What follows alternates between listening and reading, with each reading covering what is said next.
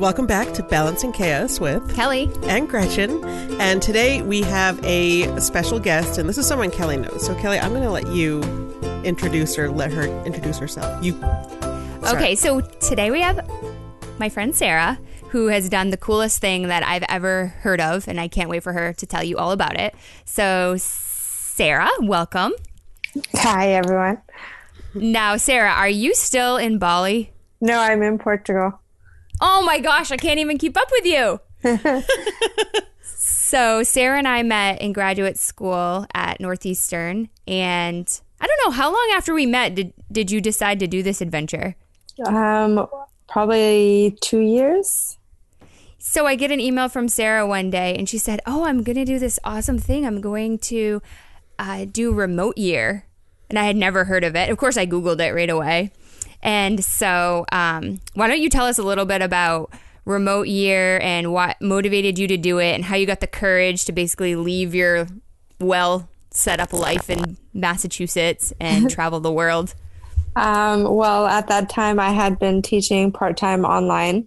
I teach online nursing courses for Northeastern, and I was curious about moving, and I was looking into other cities, and I came across this program, and it's geared for online professionals who want to travel. So they accommodate, they give you a workspace, a living space, and they give you an itinerary for a year, and you're with a community of people who are working in a similar fashion. We all work online.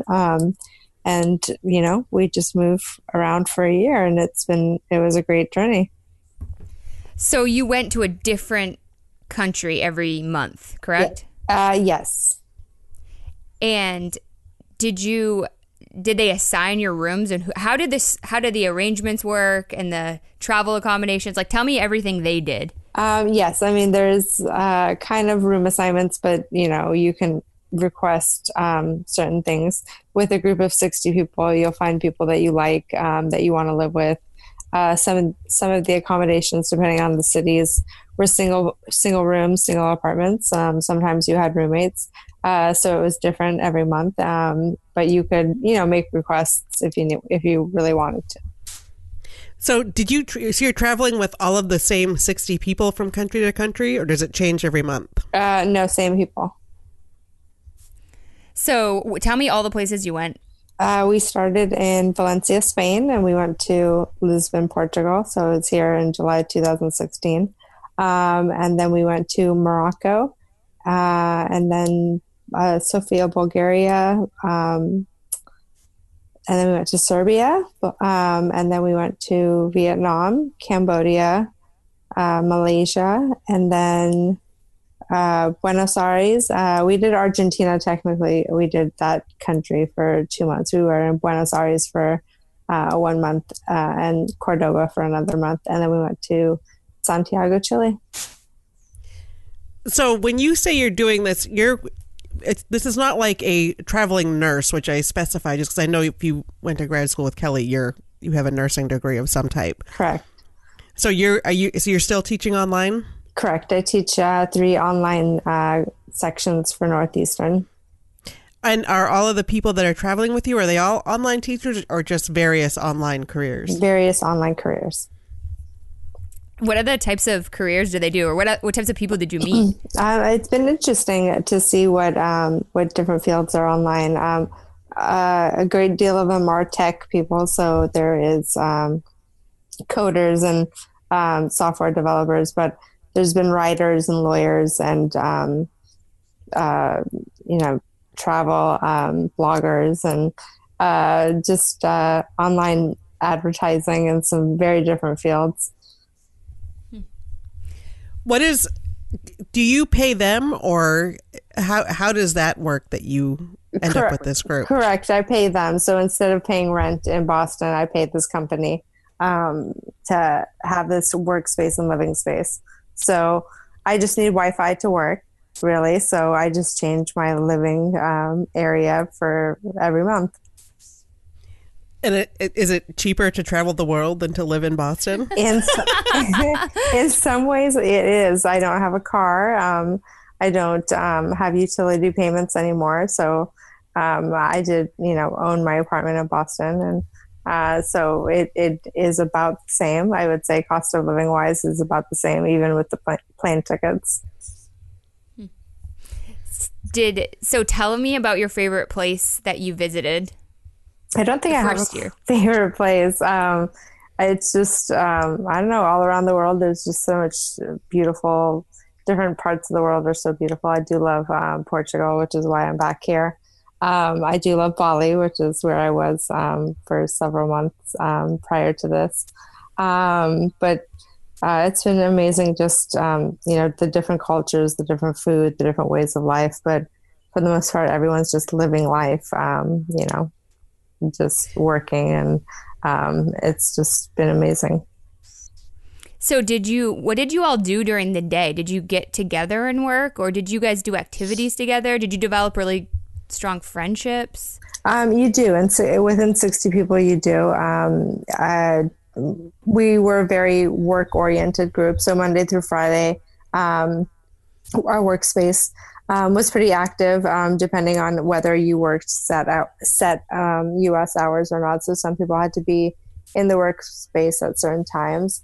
I had a little flexibility with mine. So, but I did Monday through Friday, have a regular routine.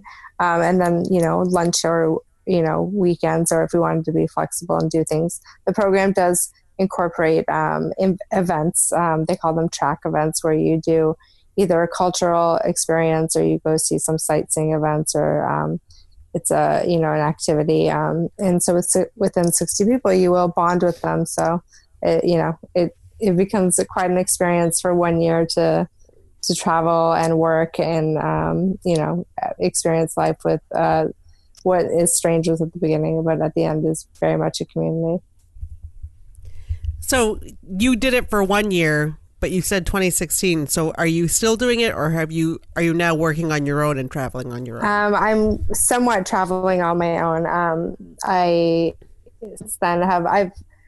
One perk of the program is that you get to jump back into other cities or other programs that are in cities. So I have crossed paths with other groups from Remote Year. Otherwise, I've been traveling on my own.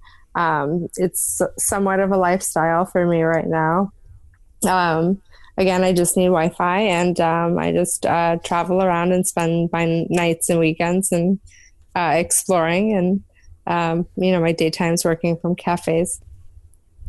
So where are you sleeping? How do you find accommodations on your own? Mostly Airbnb. I love Airbnb. mostly Airbnb, or sometimes I'm going and visiting friends or family and staying with them. So speaking of friends and family, what did your friends and family say when you embarked on this? Were you living near them when you left? Or was it just not that much different? I was in Boston, and most of my friends, I have a small group of very close friends there, and they were mostly supportive. And then my family is in California or in New York. So for the most part, I think they see me just as much. They do come to visit. So it's been great. I think they've been loving. It's a different lifestyle. I get to have an adventure, much different than my friends are experiencing right now. But it's my authentic way of living life right now. It's it makes me happy to be able to see the world and to still be working at the same time. So just to be clear, you had, in addition to your part-time online job before you did this, you had a very good job as a nurse. I'm assuming making a decent salary. So what would you say? So what would you say to someone who may be considering something like this? Because I think a lot of times people want to do things, but they're nervous about, or they're fearful to do something like this, to lose the income or lose the stability, the comfort. Yes, I was a nurse at the Jimmy Fund, and I love working at the hospital. I very much miss working at the hospital. I do think that after, I've been traveling for 2 years, so I have established that being with a patient population, it does give me the sense of purpose and passion in my career. So, but for right now, this is a work-life balance that I'm enjoying. So, continuing with that, it was a pay cut. Nonetheless, it was a pay cut for me, about 50%. Again, it's just me. So adjusting a lifestyle is, kind of down to the individual. But depending on where you're a nurse and, what you're doing, it's, maybe not that much of a pay cut, but it does remote work in general does pay less, and then academics doesn't tend to pay as much as staff nursing. But the reality is there's a great work-life balance to this career choice, and for me, the pay cut has been worth it. Mm-hmm. And because you're working for a U.S. university, you don't have to deal with. Are you just on a travel visa, or do you have to deal with work visas, or how do the logistics work? Correct. I'm on a travel visa. This is nothing to do with my job. What I do for my living is online, and then my off times is spent in another country, but on a tourist visa. Have you been back to the States at all since you left? 10 days. 10 days. All at once, or like one day at a time? No, just 10 days all at once. It was actually cheaper for me to go from Cuba to Iran by passing through New York. Oh. So what do you think about what's happening here in the United States compared to the other countries where you've been traveling? Well, it's interesting. I was out of the country when Trump was elected. So it's been interesting to see the shift in people's way of talking. People do want to talk about politics quite often while traveling. When you're in a restaurant or a bar, strike up a conversation with the local. Sometimes they might not know a lot of English, but they know the names of the presidents. So they transitioned from Obama and with usually big smiles and thumbs up, and now they say Trump, and they kind of look at you to see how you judge them saying it. But and it's the other things have been interesting to notice while traveling, particularly there's no guns in a lot of the countries that I'm in, and it's a striking sense of security that I think I notice in countries that now that do have it. So that's just kind of been just one cultural thing I've noticed moving around, and just different populations and the way they eat, and Asian cultures, and their food is so fresh and so healthy, and their portion sizes are so interesting. And then coming back to Europe, and how different they eat over here, and how rich some of their food is, but it's so good at the same time. It's been, culturally, it's just been a great assessment to go around and, see how different people live their lives. So were you able to vote in the election even though you were overseas? I did an absentee ballot. So now, is your plan to return to the U.S.? My plan is to eventually return. I just don't know when that is. I am getting tired. I would like to do, some more slow travel, which takes a little bit more work and planning. You have to figure out which countries you have extended, visas in, and where you can stay more than a month or so. So it'd be nice to just travel with purpose a little bit more. So, goal setting a little bit on my personal side, which would be I would really like to really learn Spanish. So I would like to, go stay in a Spanish speaking country for a while and get involved there, and stay put in a city long enough to right now, right. It seems when I get to know a city, it's right when I'm starting to get ready to go. So it would be nice to stay in a city long enough to get to know a place. So we've been living through Trump and guns here in the U.S. So it sounds like I heard you say a lot of benefits of traveling, particularly the food, which I am so happy to hear you say, because I go. You can tell why you're friends. Yeah, I go out. Oh my gosh, I go out. Food and guns. Yeah, I go out. Gretchen's very passionate about all the politics, and I'm very passionate about the food. And I said, oh, if you read into the food, you would be equally as angry as me. And of course, healthcare. I'm sure you've been in countries with universal healthcare.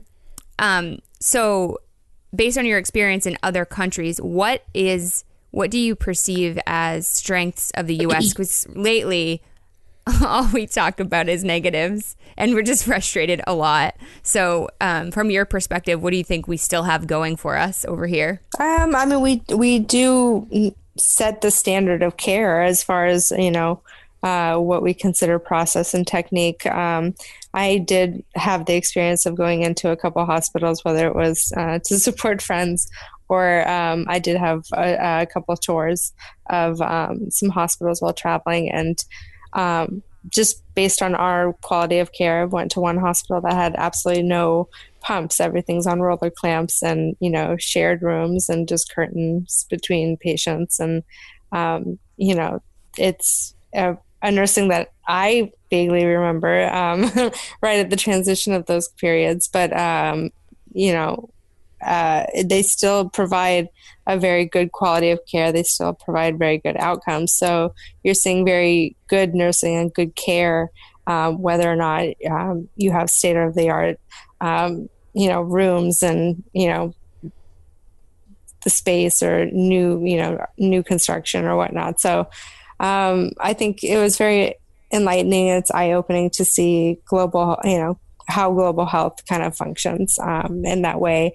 The price of medications or vaccinations across traveling has been quite interesting.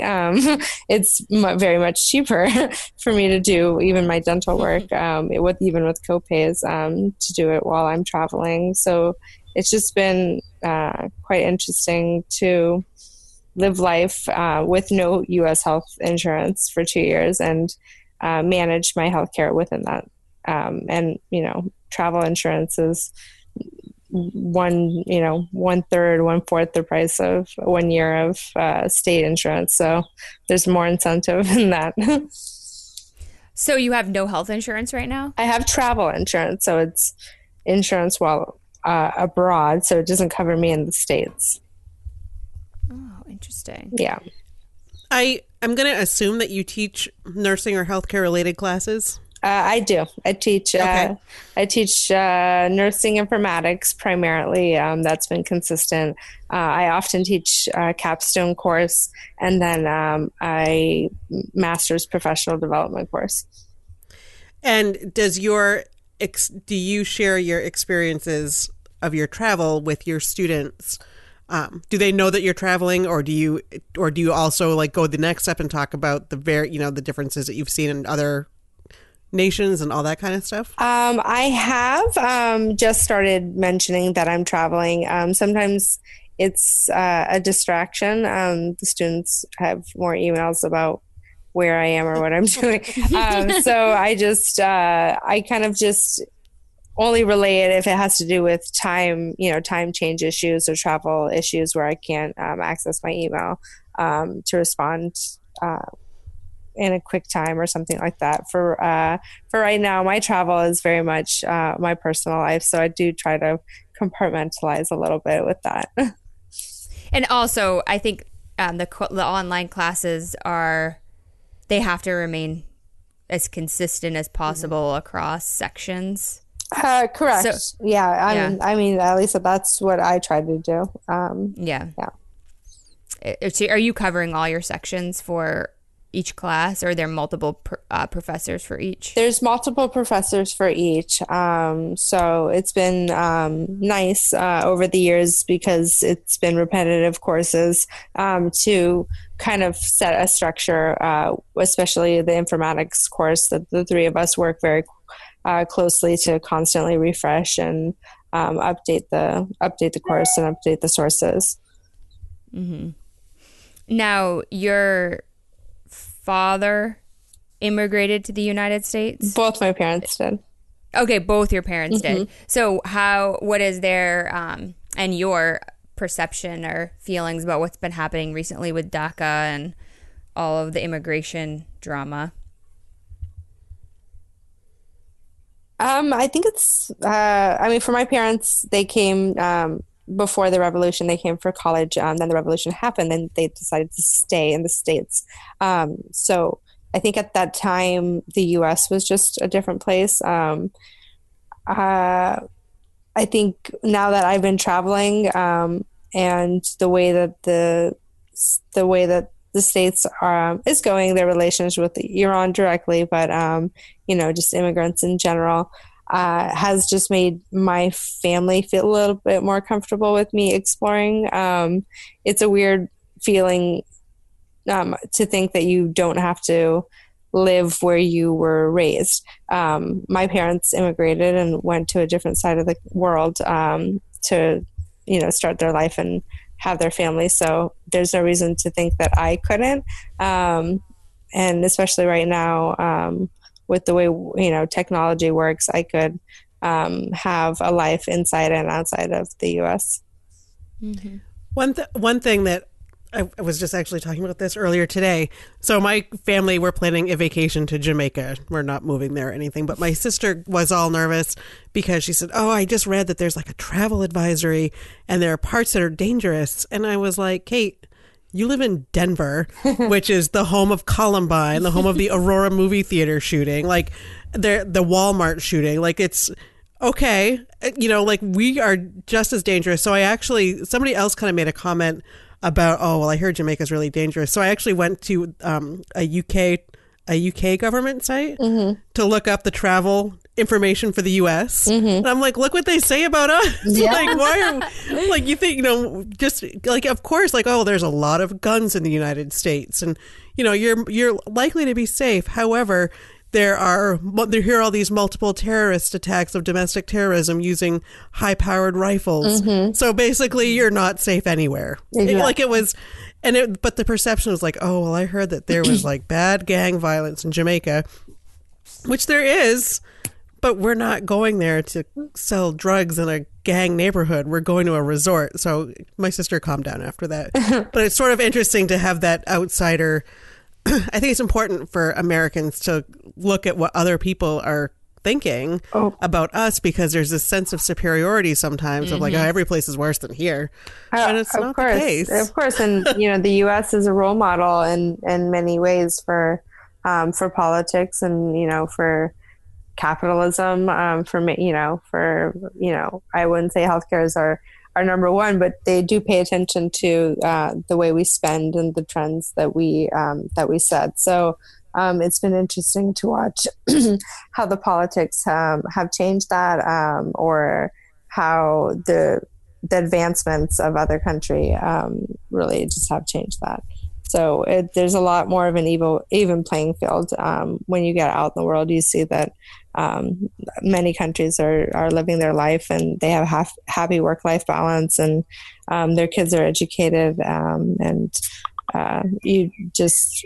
makes you wonder what we work so hard for in the States, and why we seem so imbalanced sometimes.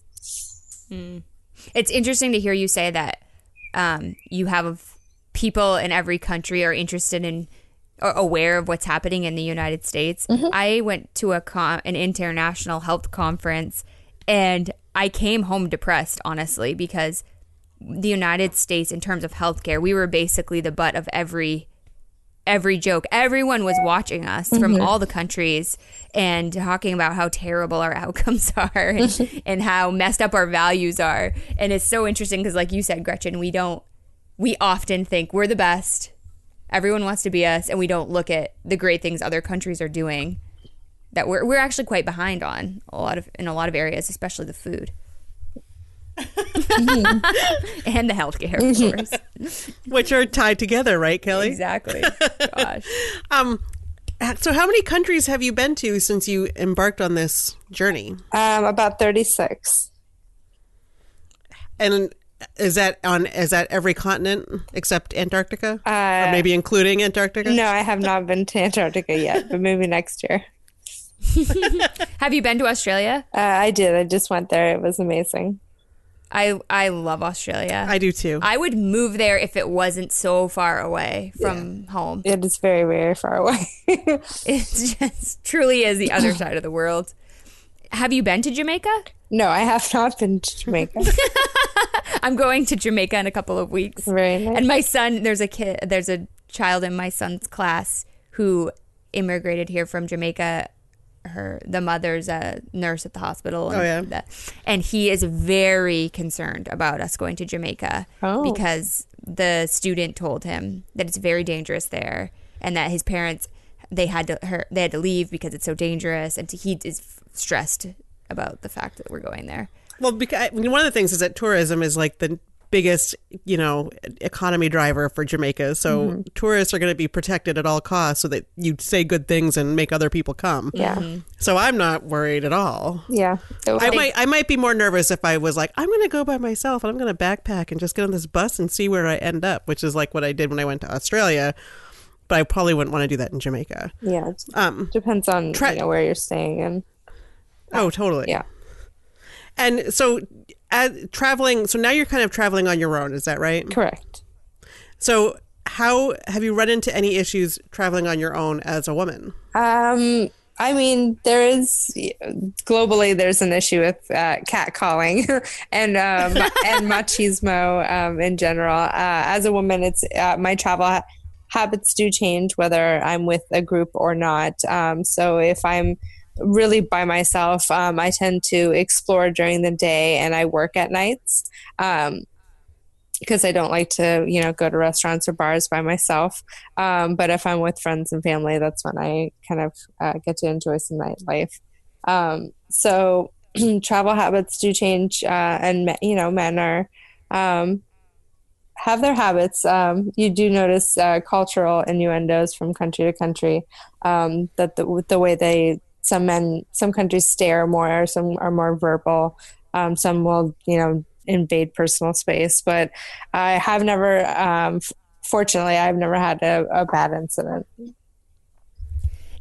When you were on remote year, were there any romances that occurred? Not necessarily for you personally, but within the 60? Within 60 people, there are natural occurrences. But I think there's a lot of growth that goes on during the year. So I think in the end of it, most people will come out growing a lot, whether or not some relationships do stick. And we do have couples that stay together and some relationships that don't. But I think that, you just understand that you're having experiences with people while you're traveling and that ends. And there's a lot of growth in that too. So no one's been married from the original 60 or anything like that? Well, we do have a wedding coming up, but they did come on to the program dating. They got engaged during the program. So okay. Yeah. I'm picturing like Kelly wants her bachelor moment. Exactly. I'm picturing like bachelorette on remote. I'm sure dating. I'm sure it'll happen. I mean, I was in the 4th group and they're on group 17 right now. So it's a lot of people doing. I'm sure a genuine love connection during the year will happen. Thank you, Sarah. So did anyone drop out from the 60 or did most people continue through the whole year? No. We started with a group of, I believe, 64 and ended with a group of 48, I believe. So people drop out for various reasons, financial, just personal reasons, have to go home for it. For some people, the program wasn't what they expected or wanted.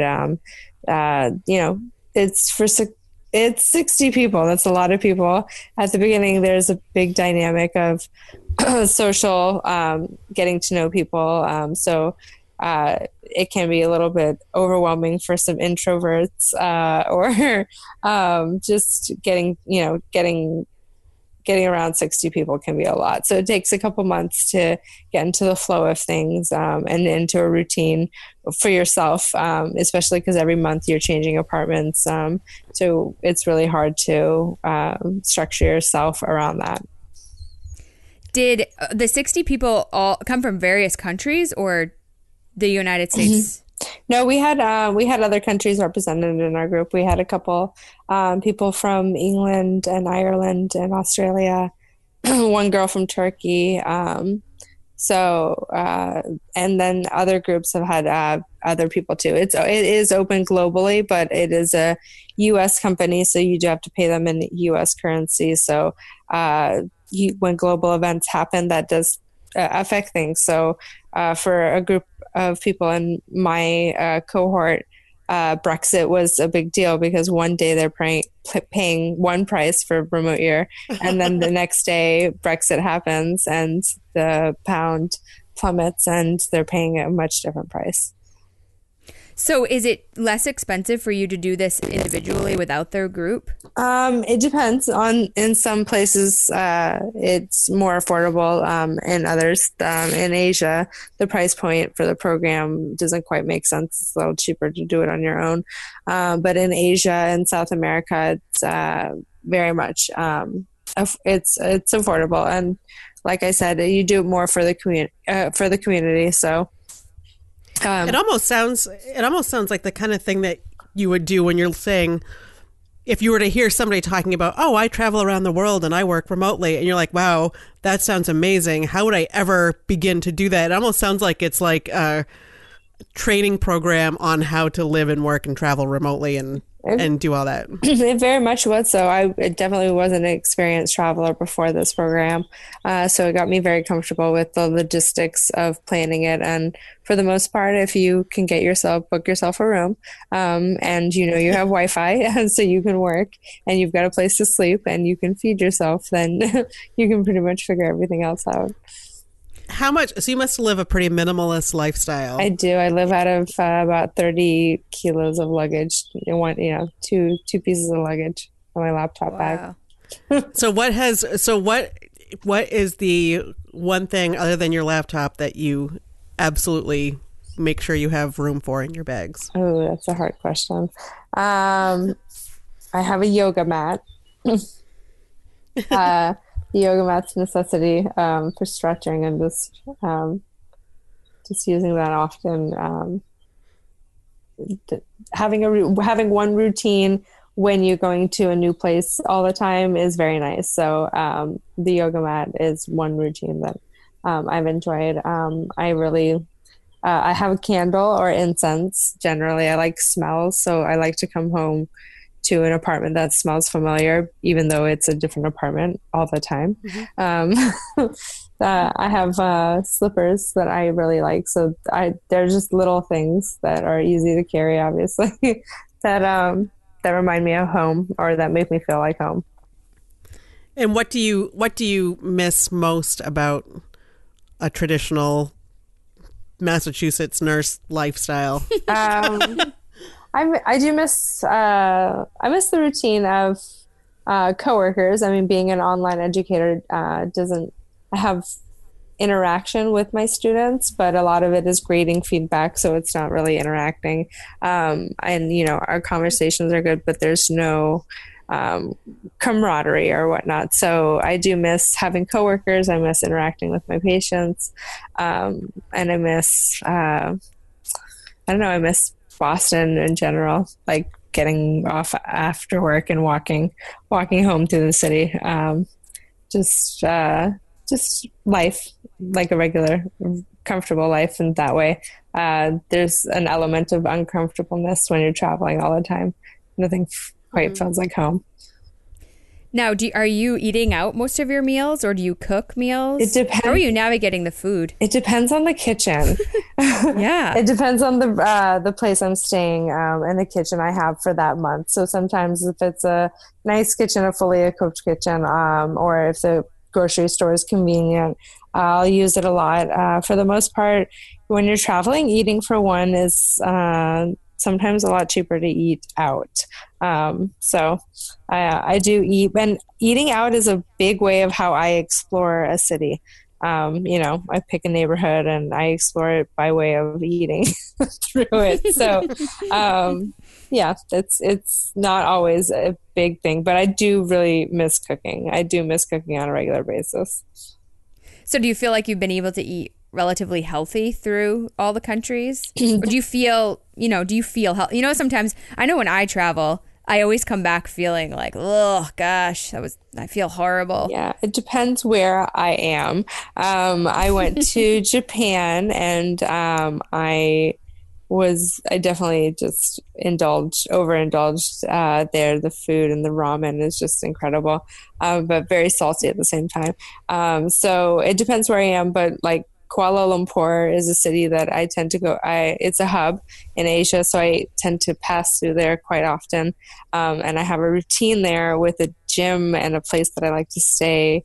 And so like when I'm there, I feel very healthy. When I'm in Bali, I feel very healthy because of all the yoga, and their food is generally very fruit-based and fresh. So it just depends where I am. But now I'm back in Europe, and I love their sweets, and Lisbon has hills, and there's quite a bit of walking here, so that's good.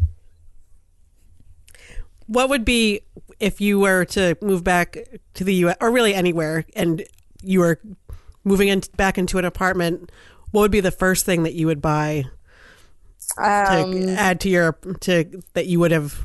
I probably would buy less. I think if anything, I realize how much commercialism is in the U.S. The 10 days I was in the States, I was kind of shocked because right now all I watch is Netflix or Amazon TV, so I really don't get commercials quite often, and I was quite amazed by how much commercials and the desire to want to spend was present when I was in the States.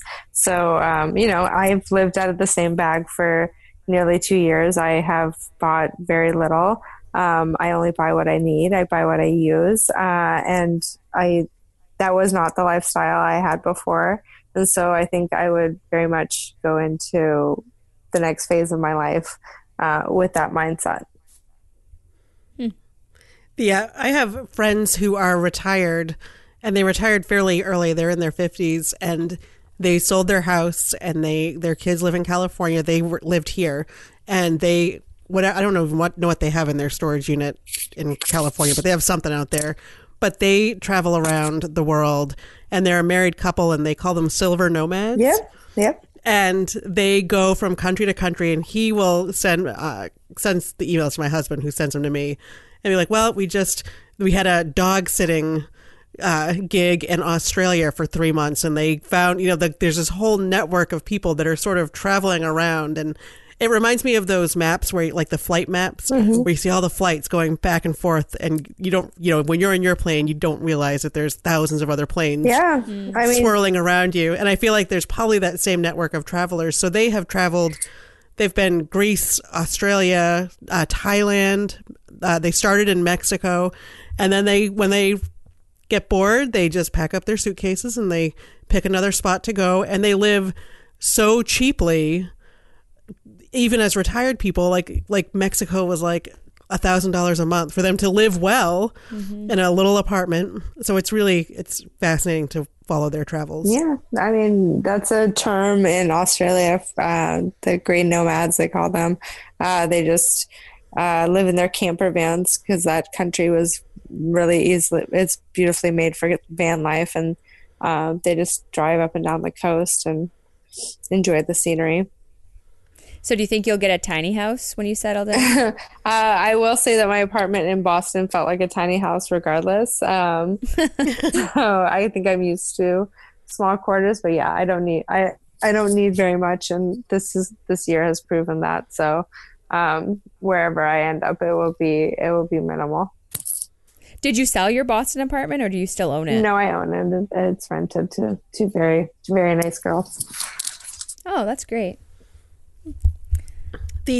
When you think about, right now you're doing this basically for indefinitely. Is that right? I mean, indefinitely, but knowing that there's an end, an expiration to it. Traveling like this it's hard on your body. It's, exhausting, moving every month, and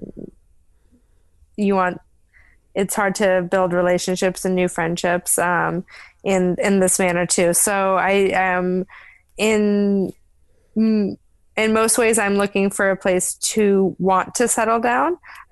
So for the most part, I'm going to spend the next part of the year, the later part of 2018, in Spanish-speaking countries to learn Spanish.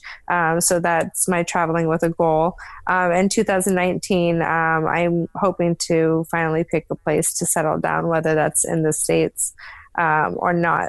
Ideally, I would like to be in the States for part of the year and be outside the States for part of the year.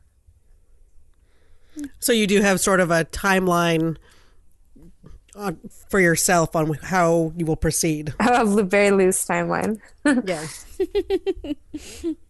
And do you think that do you hope to go back to practice or keep teaching online? I do enjoy teaching online, so I will keep that. But whenever I settle down, if it's stateside, I most definitely would want some sort of hospital position, even if it was per diem. And then if I was outside the States, I would definitely look into global health options. Mm. Well, I feel so. I work in higher ed too, so I'm familiar with a lot of what you're talking about on the academic side. Mm-hmm. And it does seem like, at least in the U.S., that there's a really strong need for nurses and for healthcare. Is that true around the world, or is that specific to our own strange sort of healthcare industry here? No, there's most definitely a global shortage of caregivers, qualified caregivers, no doubt.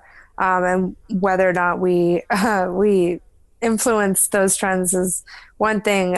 We do use more internationally trained nurses than any other country. So it's interesting to see how other countries work. In other countries, teaching is a more valued profession, so their shortage of faculty isn't so much of a factor. In the States, we have two factors that are an issue.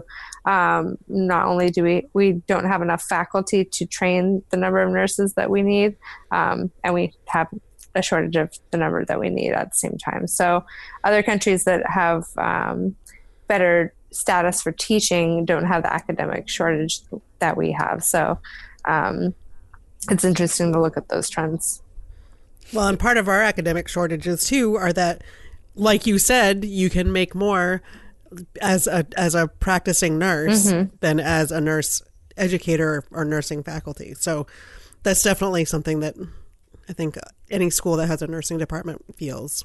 Well, I also think that it's our society's perception in nursing specifically of teaching or working in academia is not as well regarded as if you're working at a hospital. It's still, and I don't know if it's the media or it's nursing itself or what, but if you tell, like, if I had $1 for how many times I get asked each week, if I tell someone where I work now mm-hmm. and they say, oh, so you don't work at a hospital? And I say, no. And they'll say, oh, so you're not a nurse anymore? No, I am. Actually, no, I am. And I mean, even the way we educate the nurses is predominantly in the hospital. So their belief that nursing exists outside the hospital is skewed. It's been quite interesting for me to see that you can have a career outside of the hospital. And I'm just starting to look into the networking and jobs for digital nurses and, test bank creators and other app developers. And they're not generally always nursing or sometimes there are other healthcare backgrounds, but it's quite interesting to see that there's a lot that we can do in a digital format, and whether or not we all saw this slow transition of even getting computers into hospitals the way that they are now. So whether or not we could do things where we could take a lot of roles and make them digital for a lot of beneficial reasons. But we could, get a lot of nurses to stay in the field if they physically can't do it, but they're mentally still here. There's so many digital roles that could be useful. There's stay-at-home moms, that could juggle online jobs a lot differently than they could, because nursing is hard. Once you're there, you're stuck there for 12 hours. You can't run out and go to the doctors. You can't run out and grab your kids. And so digital nursing would be a different way of approaching pitching nursing, I should say. Well, I had the experience with Doctor on Demand with telemedicine as a patient, and that I had a cold sore. I knew I had a cold sore. My option was to go to walk in and sit there for 4 hours at the peak of flu season. But then I remembered about Doctor on Demand. So it was $50 cheaper than a walk-in visit. The doctor had me stick my face up to the camera. And it's one of those things where I knew exactly what I had. I've had them before. The only barrier between me and getting the treatment I needed was a physician to diagnose it. Exactly. And I could see a hypochondriac taking super advantage of something like that. You can't use Doctor on Demand for I just broke my arm, But for things like that, it can be amazing. I actually worked in my role. I was helping some nursing faculty at my school test out various telemedicine options. So we tested out this one robot that they were out on an island community here in Maine, and I was in my office and I was driving the robot around the room, and then they hooked up an otoscope to the thing, and then anybody, a 6-year-old could put the otoscope in a person's ear, but the view goes to the provider to say, oh yes, you have an ear infection, or you just have really hairy ears. I don't know. But I'm obviously not a doctor or a nurse. But they were trying to figure out a solution that they could have nurses and nurse practitioners facilitate care on the island, but get a physician to sign off on those whatever those diagnoses or that kind of stuff, without making the patient, in that case, get on a ferry and get on a boat, drive to the hospital to be checked out. Absolutely. But to have a local clinic. Some of these places I've traveled to, it's been quite amazing to look at how rural places can get, and what kind of access to care they have, whether it be an emergency or not.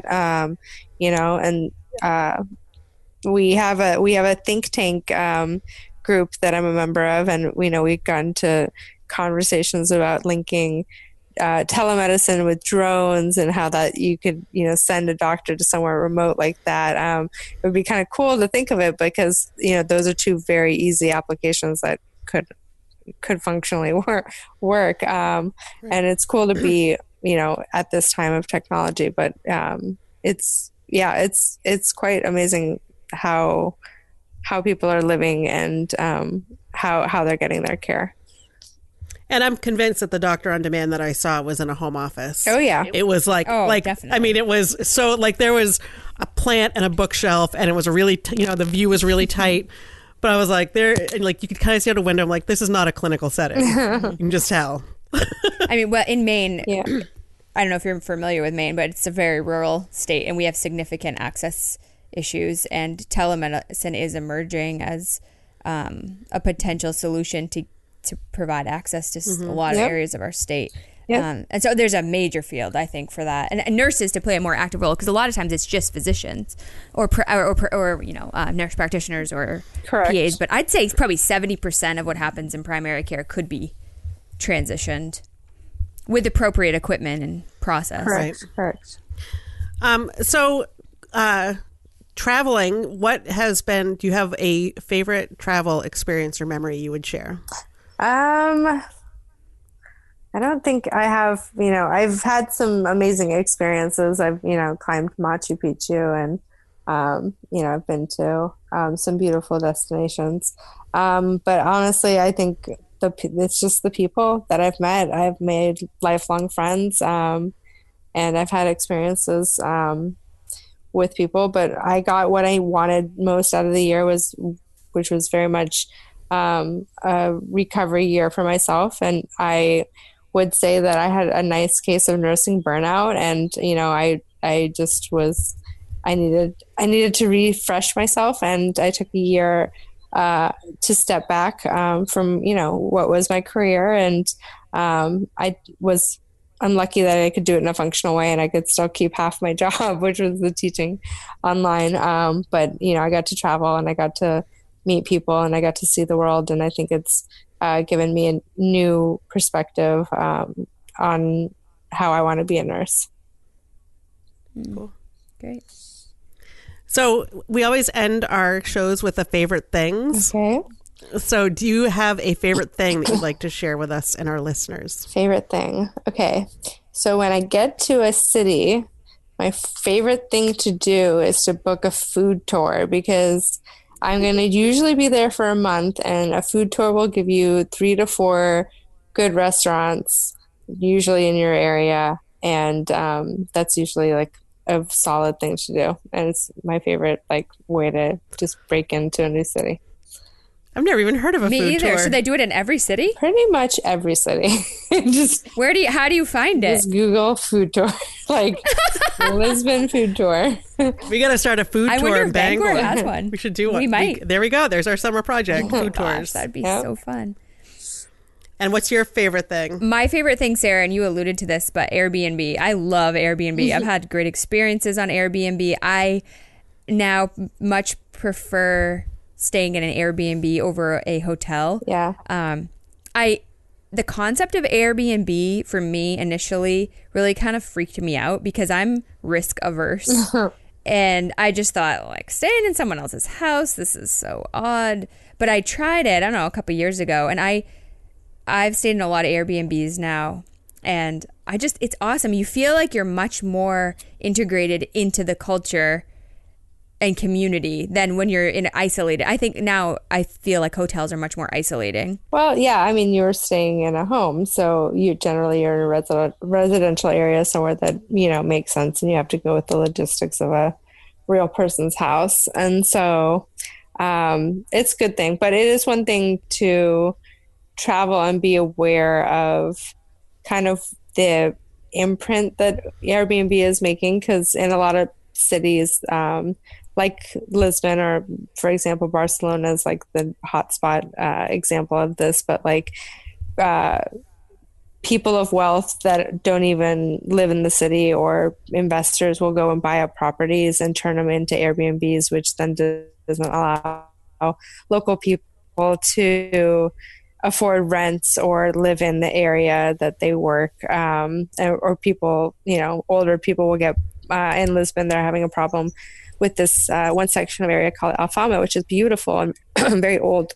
But investors are buying out the older people, offering them more money than, they would think. But in reality, they're just buying it out because they want to turn it into investment rentals and Airbnbs. And so that just takes it away from a local, and all the charm of an old neighborhood is disappearing. So there is good things and bad things. Everything has to be in moderation. So this has global tourism, as I've become somewhat a part of it, has been something to pay attention to. Interesting. Yeah. So mine's going to be travel related as well. And mine is, which I guess it probably doesn't matter when you're traveling internationally as much, but my TSA PreCheck. And I love that so much. Kelly's laughing because I know I've talked about it. But I think you already used it as your favorite thing. I don't think I did. I think I mentioned it, but I don't think I actually made it my favorite thing. So I'm going to make it my favorite thing since it's travel. But it's $85 for 5 years. And it means that you can walk through the lines and you don't have to take off your shoes. You don't have to take off your coat. You don't have to take out your laptop. You don't have to take out your bottles, all of that kind of stuff. And $85 is not a small amount of money. And I don't travel a ton, maybe once or twice a year.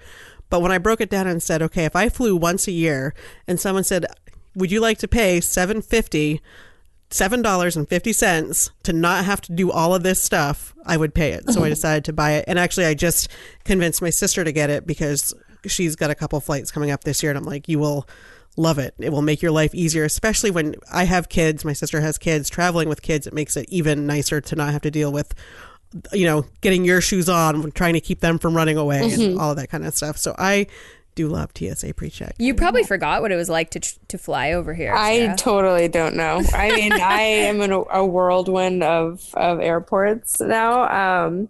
But I don't remember what it's like to be in the States, but it'll be interesting. I remember when I flew in Australia, because we flew to Australia and then we took a couple flights within Australia. It was so... It was just like, okay, get on the plane. I mean, really, it was nothing compared to what we go through here. And they still served full meals on those planes. Yeah.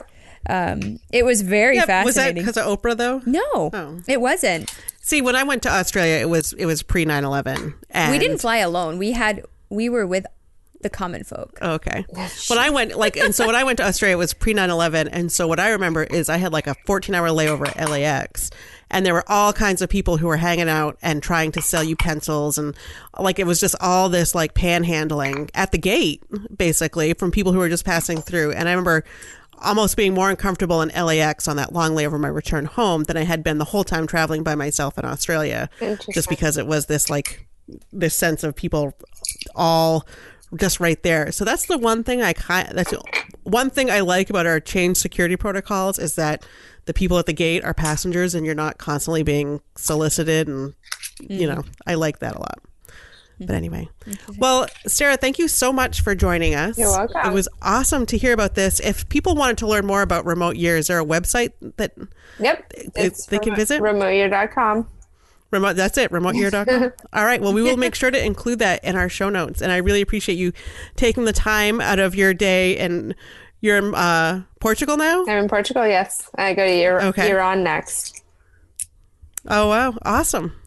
Okay. Have fun. I am living vicariously through you. I had to take a break from Facebook recently, which I'm sure you can understand why, but I have been I see your pictures for the past 2 years, and I've been trying to live vicariously through you. What do they call them? Remotes? Like when you go for a weekend somewhere else? Oh, a side trip?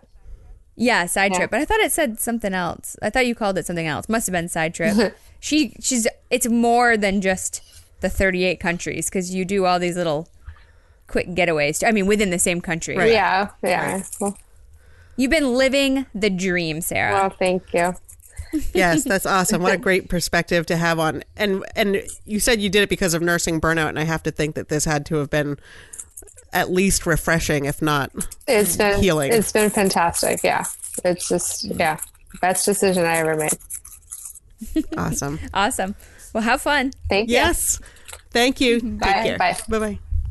Thank you for listening to our interview with Sarah. It was awesome to hear about her story. And if you have enjoyed listening to our podcast, please be sure to tell a couple friends. You can leave a message, leave a review on iTunes or Stitcher. We're available any place you can get your podcasts. And we hope you have a great week. Bye. Bye.